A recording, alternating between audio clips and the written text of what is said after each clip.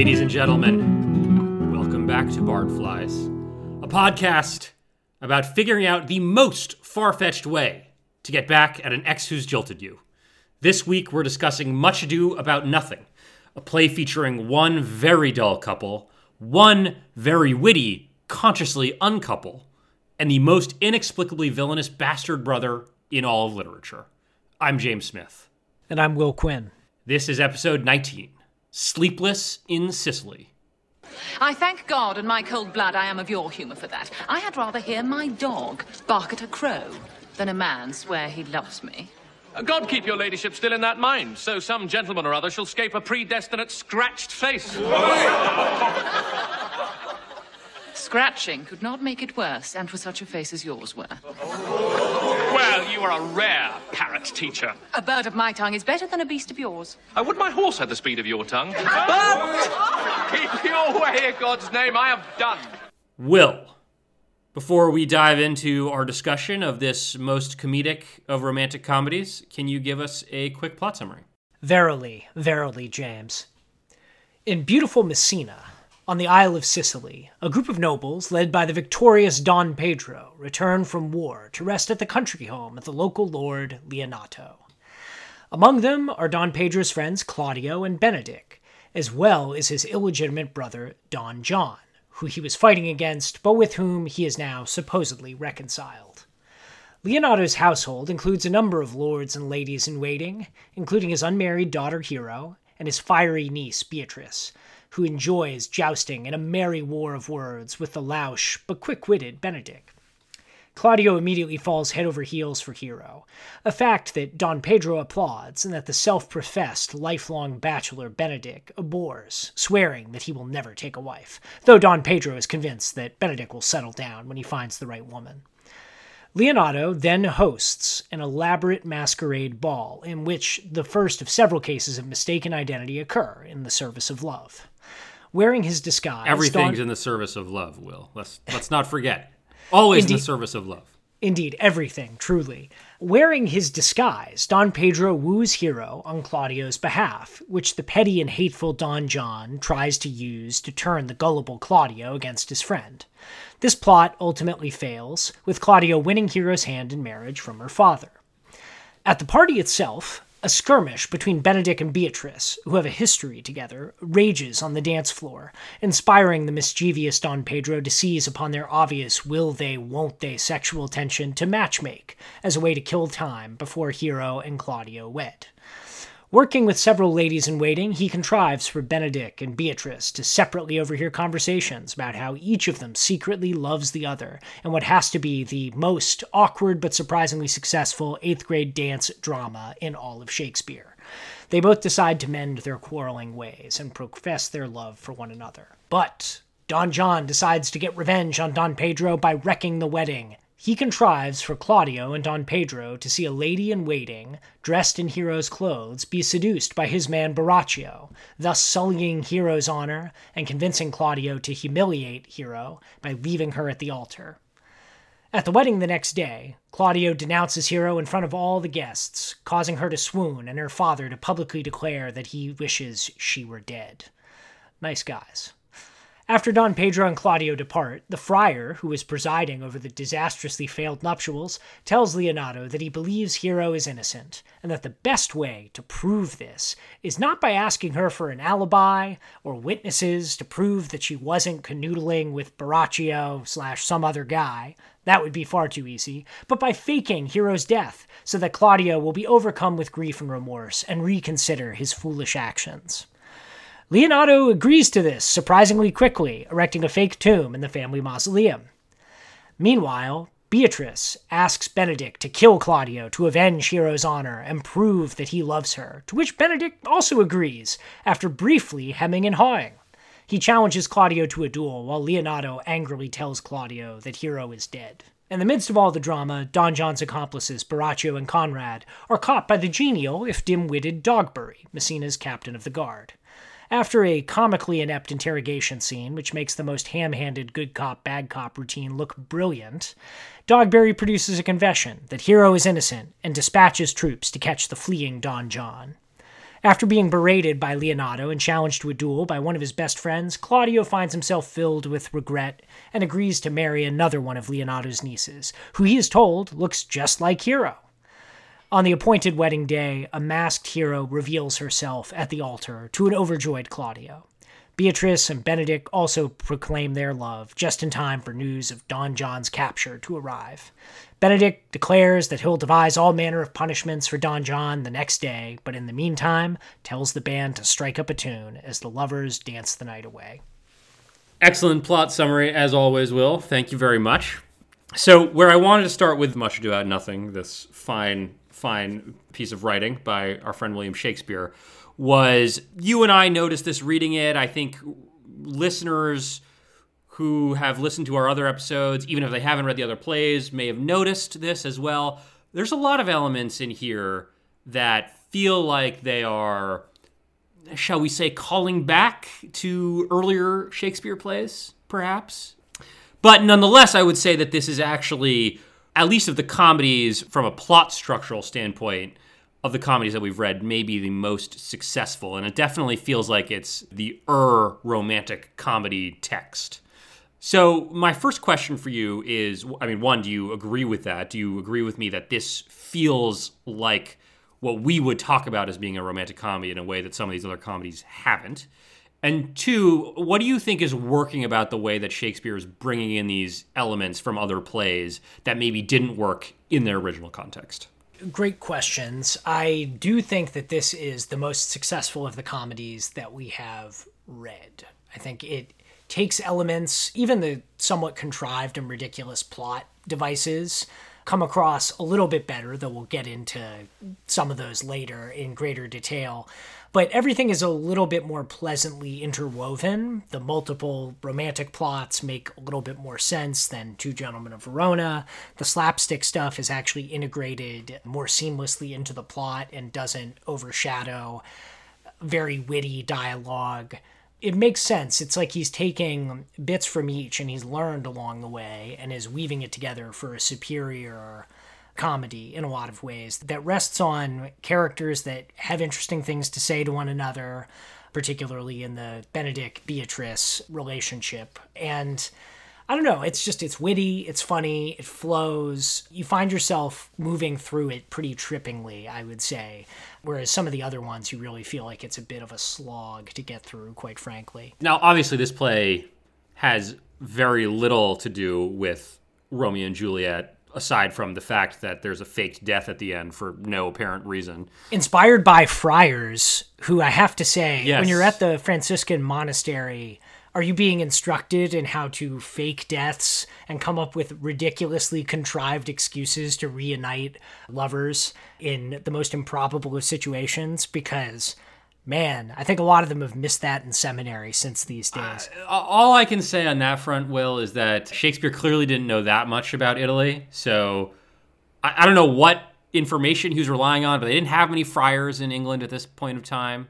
So, maybe sources say that this is what happens in Italy. I mean, and who knows? At the time, a world rife with conspiracies and plots and strange secret societies as Shakespeare's was, and certainly the friars would have appeared to be that way. So, the friars, secretly the Cupids in Shakespeare's universe. That's right, very much so.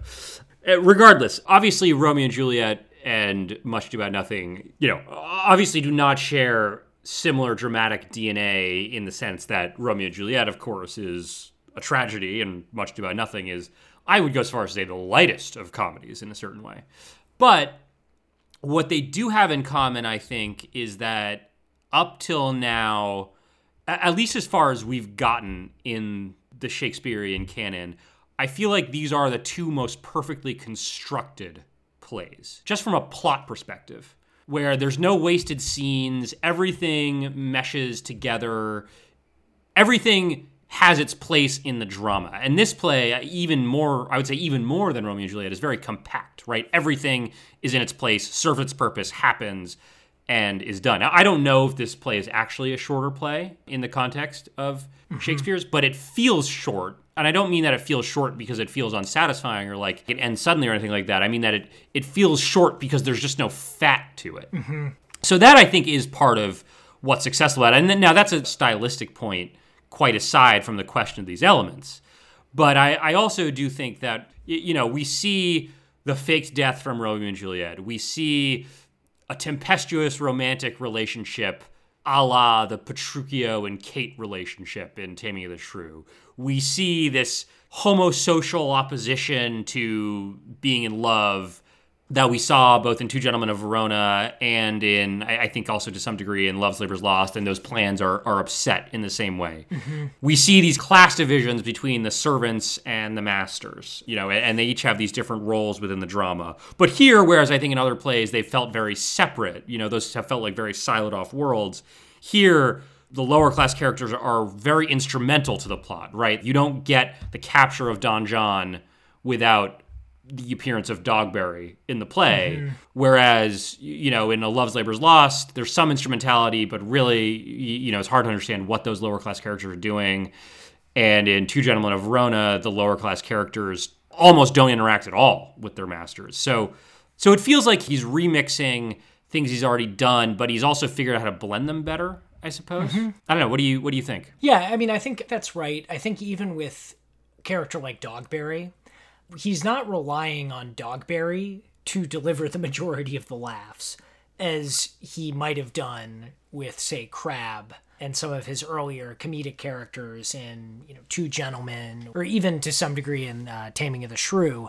He's letting these characters, it's actually enjoyable to listen to the patter of Beatrice and Benedict. It's rather interesting to watch some of the drama unfold as the plot becomes unspooled. The character of Don Pedro is sort of an amusing, tricksy type best friend who's always getting his buddies into mischief and is always looking to have a good time. But it feels like it's a little bit more tied together and the characters make sense and they're all fun to watch. That is not true of some of the earlier comedies, or there's large spaces of just tedium and sort of stilted episodes where you feel like he's trotting out a certain archetype to get some laughs. And in this, the jokes feel very much earned, and there's great repartee almost throughout the entire play, I would say. So let me disagree with you on one point there, Will, and we can talk a little bit about this, which is... And in fact, I think you'll agree with me when I say this. I actually don't think that the hero-Claudio relationship is all that interesting. No. This is part of what's interesting to me about this play as a whole, right, is that it feels like he's segmented the two parts of the drama apart from each other because they have to interact, but you can't have one couple in this play because for it to work, it feels like you have to have the Claudio hero. There's an obstacle in the way of them getting together. But also, I think the real heart of the drama is the will they or won't they of Beatrice and Benedict. But you can't get the will they or won't they of Beatrice and Benedict without the more instrumental and, I would say, less interesting plot. Yeah, no, I think that's right. I guess to sort of rephrase or restate what I was trying to say is I feel like the hero Claudio stuff, though it's instrumental to the evolution and unspooling of the plot, it doesn't really feel like you have to be extremely invested in the outcome of it. And he always knows when to make that plot step aside to give us more of Beatrice and Benedict. And in the case of Dogberry, some lower comic relief in the form of serial malapropisms. So I feel like he's gotten the right blend. Whereas in an earlier play, Two Gentlemen of Verona, for instance, you would have gotten way more of the hero-Claudio relationship than it really deserved, and you would have neglected or had very little to nothing of the Beatrice-Benedict relationship, because I think this is really showing him at his best with dialogue. Right. And you would have had a lot of bits with the dog in it to cover up the fact that the rest of it's not super dramatically or comedically satisfying. So in that sense, I guess it's not that everything is interesting, but the uninteresting bits that are purely mechanical, generally speaking, there's enough verbal comedy around them, and he also knows when to sort of zoom back and give you or pan to some other characters or other threads within the story and within the characters that are much more fun to watch. So let me ask you sort of a follow-up question on that, Will, which is, I think the title of this play is telling to some degree. It's much ado about nothing. And I do find, I got to the end of this play and my feeling was like, this was like a light and airy confection. You know, what an entertaining way to spend 90 minutes in the theater or whatever, right? It ultimately feels very light. You have the conflict between Hero and Claudio that's all trumped up, and we know it's all trumped up. We know it's going to get resolved, and then it gets resolved. And yet it still feels satisfying, right? It doesn't feel like we've wasted our time with this play, even though it's so light. It does feel like it still has significance despite that. I realize that sounds contradictory. Would you agree with that? And what do you think makes that work? Assuming you agree with it. Obviously, I do think it works. Just one note about the title, so to speak. The sort of highfalutin literary approach to this always observes that nothing would have been pronounced similar to noting, which in Shakespearean era, dear listeners, was taken to mean gossip, rumor, conjecture, and gossip plays a big role in the play. So there's sort of a play on words about that. And then I think noting or nothing, the way it was pronounced in Shakespearean England, was also a pun related to women's anatomy or something along those lines. I don't really know or understand it, but reliable literary authorities sources say this is the case. Sources say. So leaving that aside for a second, I do think it's intended to be, and you know, maybe it's actually related to what I was going to say.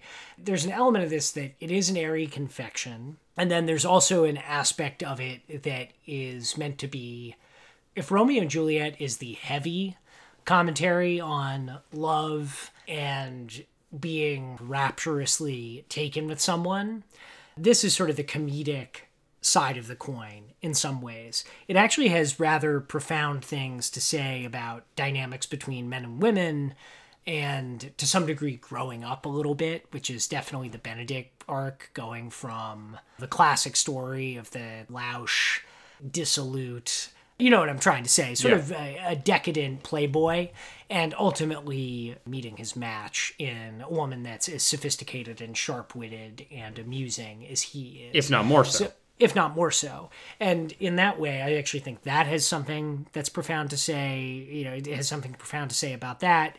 It also has something to say, despite the casual way with which rumors are addressed, and the, in some ways, unseemly to the modern reader way that the plot works. I mean, it all turns on the idea that Hero isn't a virgin and that this is, you know, a scandal. Worth a scandal, and that her father, you know, wishes that she were dead, and Claudio instantaneously believes Don John's lies rather than seeking any real evidence. But there's also something, even within that, it's saying something about rumor and the propensity for people to believe things with very little evidence when the fundamentals are actually pretty sound. So there's a little bit of a commentary there, and I think you can even see that with somebody like Dogberry being the one to ultimately overhear Don John's guys bragging about this whole plot in which they've ensnared people. And Dogberry's not a very smart guy, but he is able to ensure that he gets their confessions, and he is able to deliver them to justice, as it were. So there's kind of an interesting commentary there on, you know, you can be clever, you can engage in all these plots, and maybe there's something even to be said for that from time to time. But you should also be a little wary of what all of that can amount to, which is nothing, even if it's in the service of things that are real and good.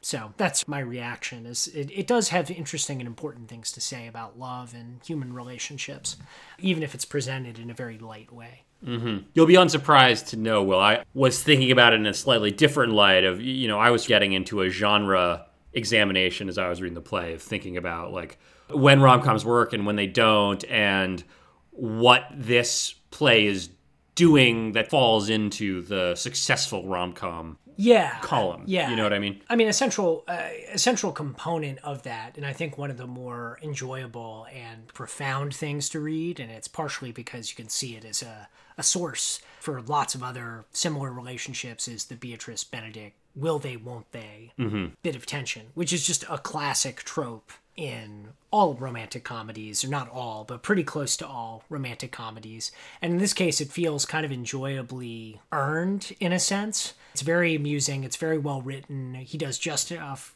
to potentially suggest that they have some history together, possibly a relationship or sexual relationship in the past. And there's a lot there that fits into a very modern approach to this. Well, let's talk about Beatrice and Benedict, because the Beatrice-Benedict relationship, even though it is not, as we've already said, even though it is not the most instrumental element of the play, I would say is the heart and soul of the play. You know, I think it is what makes the play work. And I think there's a lot to talk about with those two characters, but even before we get into particulars about the backstories of the characters and, you know, what we think about the progression of their relationship, I think it's safe to say that the equality of the two characters almost, I think, is what's in my mind, is a big part of what makes this play work. And not just the equality of the two characters, but that they sort of mirror each other. Yeah. You know, they both have these discourses about how they don't want to be in love or they don't believe in being in love. Benedict says, That a woman conceived me, I thank her. That she brought me up, I likewise give her most humble thanks. But that I will hang my bugle in an invisible baldric, all women shall pardon me. I will live a bachelor. Just this extreme commitment to the bachelor life. And I don't think I have a quote here of Beatrice, but Beatrice similarly has a long discourse where she's talking, I think, with Hero and with Margaret, talking about how no man is ever going to be good enough for her, you know, and therefore she doesn't want to ever get married. So both of them are starting from this point of the similar point of being committed within themselves to an opposition to love. And then they also sort of mirror each other in this mordant or quick-witted insult comedy type of approach.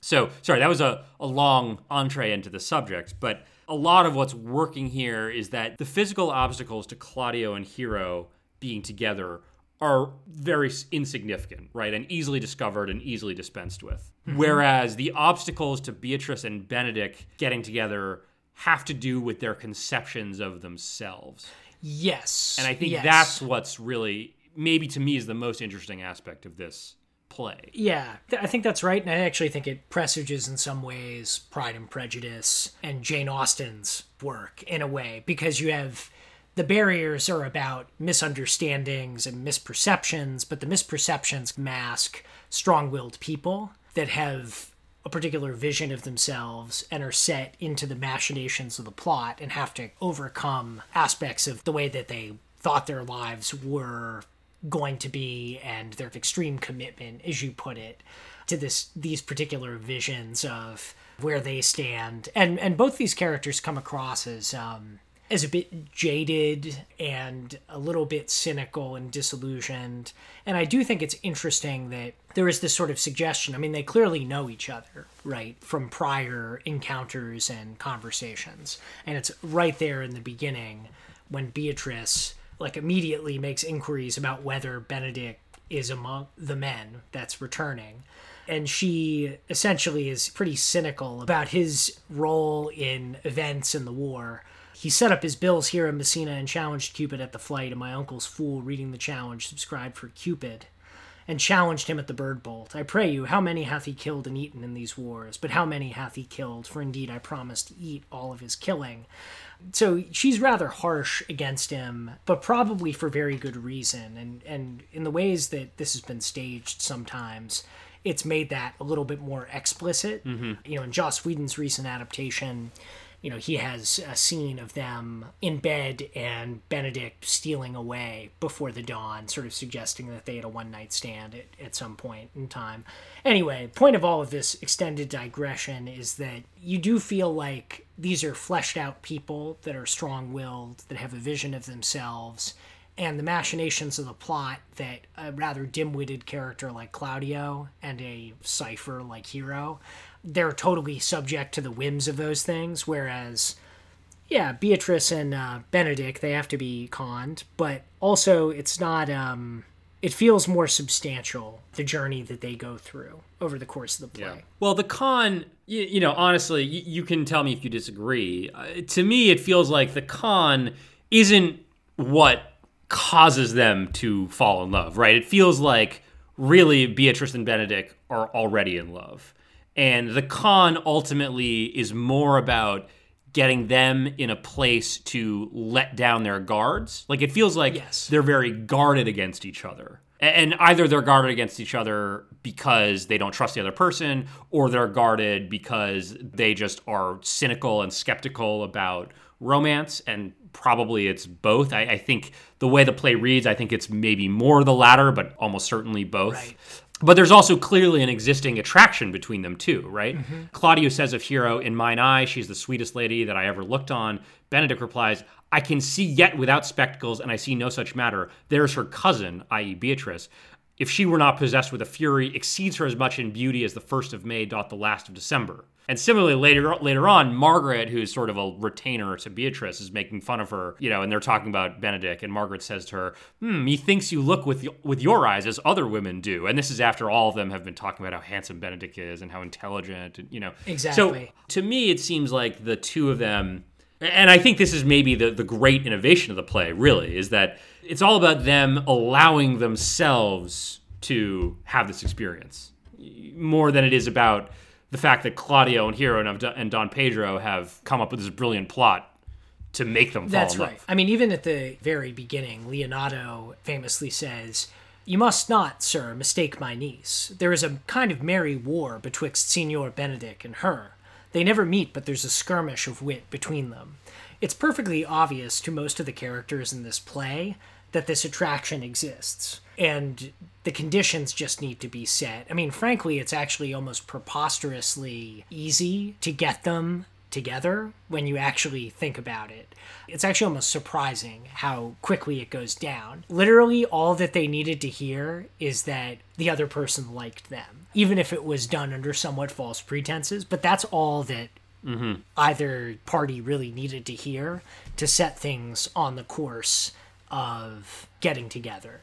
And I think that tells you a great deal about the context and, as you were saying, like the latent potential and the pre-existing attraction that exists. But I think it's also funny that so many of the other characters clearly recognize that these two people are into each other, and they just have to go on their own little journey to arrive at that point. Well, if we can indulge this direction for a minute, Will, I think this is also, something that is quite human in Shakespeare, and not just, and I don't mean that exclusively to the romantic world, right? It's like, if we can abstract out from the romance plot of it, these are two people who want to make a deal, right? But they don't trust each other. There's no trust that the other person wants to make a deal. And so, in a weird way, this is as much about negotiation as it is about love. Yes. Is that crazy? No, I don't think that's crazy. So a lot of it is just about them needing to hear that the other person is also open to a deal, right? It's like they need to have something brokered in order to make this happen. Interestingly, a little bit, something that comes to mind is the whole Love's Labor's Lost paradigm, right? Where that play ends with the men and the women going their separate ways, with the maybe we'll reconvene in a year. That's actually a play where those characters definitely could have used a broker as well, I would say. Mm-hmm. Yes. No, I think that's right. I mean, in both cases, it's sort of about overcoming distrust. What I think is interesting is in Love's Labor's Lost, it's about the assurance of sincerity with people that don't know each other terribly well. Mm-hmm. In this case, I think they know each other rather well, but they want true assurances that it's a real thing and that it's going to be reciprocated before they embark on the path of starting a relationship with one another. And so in that sense, I think it's actually almost even more modern than Love's Labor's Lost, where the women are just saying, well, show us you're sincere. You're clearly men of good standing. Whereas this is literally like Beatrice and Benedict needing to be reassured that their hearts won't be broken over the course of their relationship. Whereas I think in Love's Labor's Lost, there's almost an element of just social standing that needs to be upheld, which is prove to us that you're serious people. If you can do that, then you've sealed the deal. We're charmed by you. In this, there's this atmosphere of either cynicism or personal distrust between the two of these people, perhaps because of a prior relationship, maybe just because of who they are, but they need the assurance to move forward. Well, and in that sense, it is kind of critical that they get those reassurances, despite the fact that they clearly love one another. What they represent to each other. In this case, there is also something to their demeanor, their way of interacting with other people. Like, they're both very sharp-witted, both very funny and intelligent, but sharp-witted in the sense of they make fun of each other, and not just each other, they make fun of other people too.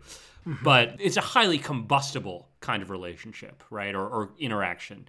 And so in that context, the need to be reassured, there's this very nice moment at the end when they've now affirmed their love to each other, where they acknowledge that the war of words is going to continue to be a part of their relationship, right? Benedict says, "Thou hast frighted the word out of his right sense, so forcible is thy wit. But I must tell thee plainly, Claudio undergoes my challenge, and either I must shortly hear from him, or I will subscribe him a coward. But I pray thee now, tell me, for which of my bad parts didst thou first fall in love with me?" "For them all together, which maintained so politic a state of evil they would not admit any good part to intermingle with them. But I pray you, for which of my good parts did you first suffer love for me?" Suffer love, a good epithet. I do suffer love indeed, for I love thee against my will. "In spite of your heart, I think. Alas, poor heart. If you spite it for my sake, I will spite it for yours, for I will never love that which my friend hates." Thou and I are too wise to woo peaceably. So I think there is something to that of they have rough edges. And so it's not as straightforward as Claudio just coming out and, being kind of a blockhead and being like, "My love hero, I want to settle down." It's not that simple for these two. Yes. In a way, their intelligence they're sort of too intelligent for their own good in a way, I think. Yeah, oh, absolutely. And I think Claudio is a great example, as you put it. He is a bit of a blockhead, and in some ways, we spent a lot of time talking about Beatrice and Benedict. It's kind of crazy that the central plot features somebody as stupid as Claudio, to be perfectly honest. That his idiocy, basically, is a central driver of this plot. And as you put it, it's not like Claudio and Hero are particularly interesting people in the context of this play. In fact, very much the opposite. Yeah, well, let's talk about that relationship, because that is the other central element of the play. And actually, I guess I would say, Will, I'm not sure that I'm even that interested in talking about Claudio and Hero specifically, although I think it's worth probably getting into, and you probably have more constructive things to say about this than I do. I think there is, it is worth having a quick conversation about Hero in particular, because she is such a cipher is the word you use, and I think that's a very good word, right? She really is a character who we know almost nothing about over the course of the play. But I think where I want to start with this conversation, Will, is to talk about the situation at the beginning of the play that leads to Claudio's proposal to Hero, right? Because, and again, I think the Love's Labor's Lost comparison is instructive here, because, in Love's Labor's Lost, we have this group of characters who clearly need seasoning and are immature and have bad ideas about themselves and about the world. And the point of the play ultimately is not about the fulfillment of their love, but about that love plot forcing them to realize that the world is bigger and more complicated than that they think it is, and that they have a lot of learning to do, right? Whereas it feels like this play begins at the end of that process, where Claudio and Benedict are coming back from the war. They've gone through a great trauma, and now it seems like Claudio is coming back and he wants to begin his life as an adult. So I thought there was an interesting thought there, an interesting comparison there about the phases of life as we move through them, about, and this idea that maybe there's a period of time when you're not ready to do this. And then at a certain point, you go through, you have some life experience, you go through something, and then all of a sudden you are ready and you want to pursue that. Now, Will, you are recently married, so you can speak to this better than I can, but what do you think about that? Yeah, I mean, I think everybody goes through their own process as far as these things are concerned, but I do think that there is a stage of life aspect to this sort of thing. I mean, it's not like we know terribly much about the war in which Claudio and Don Pedro and Benedict were involved in. And in fact, it's not really presented in a terribly serious way. So it's a little bit hard for me to see it in quite the same sense as the way Ken Branagh handles Love's Labour's Lost, where everybody's going away to the war and they'll see the women at the end of it, and that's kind of the way he takes Shakespeare's framing of in a year hence we'll reconvene.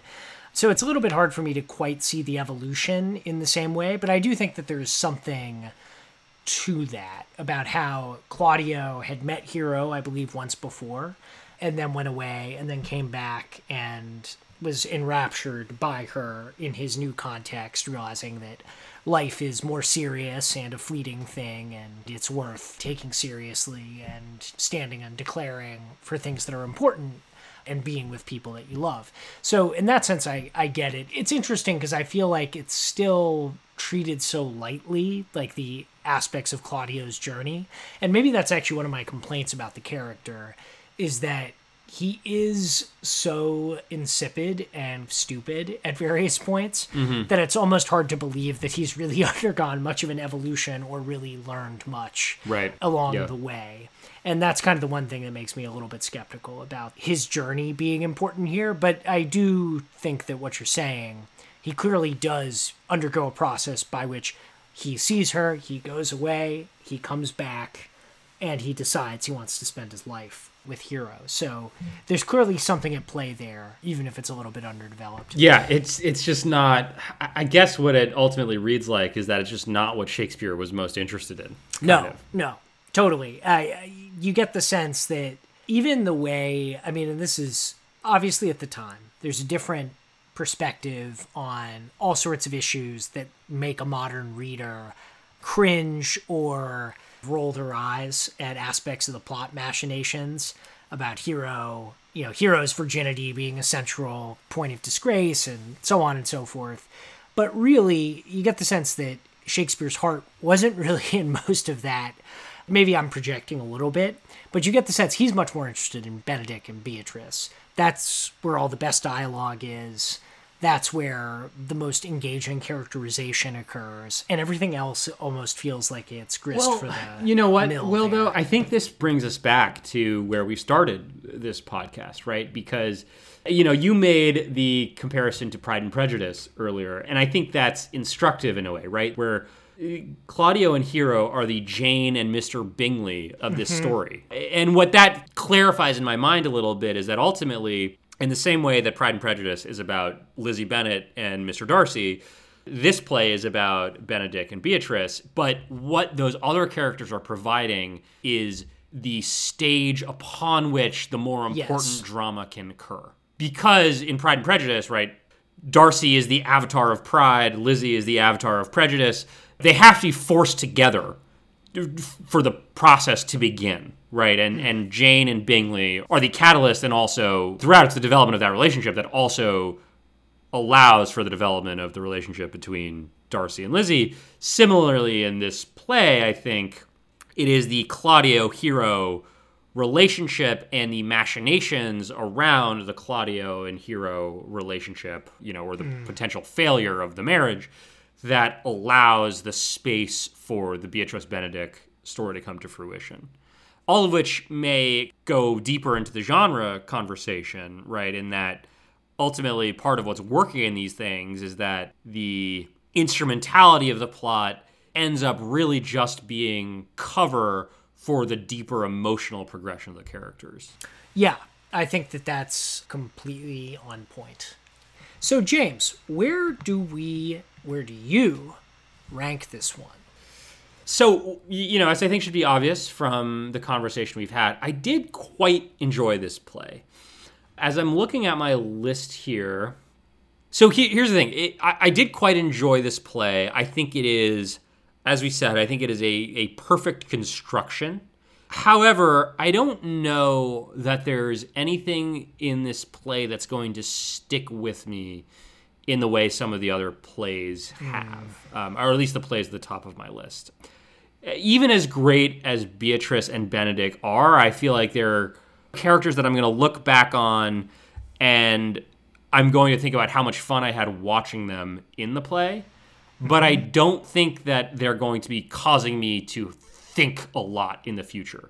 So I think on that basis, I'm going to put it as my number 6 below The Merchant of Venice. Interesting. Because even though I think probably this play is better than The Merchant of Venice in almost every technical perspective, I think The Merchant of Venice is a play that has made me, like, that is a play that I keep on thinking about. And I'm not convinced that this play is going to have the same effect on me. So I'm placing it number 6 between The Merchant of Venice and A Midsummer Night's Dream. Okay, so interesting. I actually am also placing it in my number 6, but this reflects the differences in our overall ranking. So for me, it's below Merchant, and it's also below Henry VI, Part 2, which technically is less perhaps well-constructed at various points in time, but just has so much interesting stuff going on in it that I can't resist having some affection for it, and it has some real verve with a few of the characters.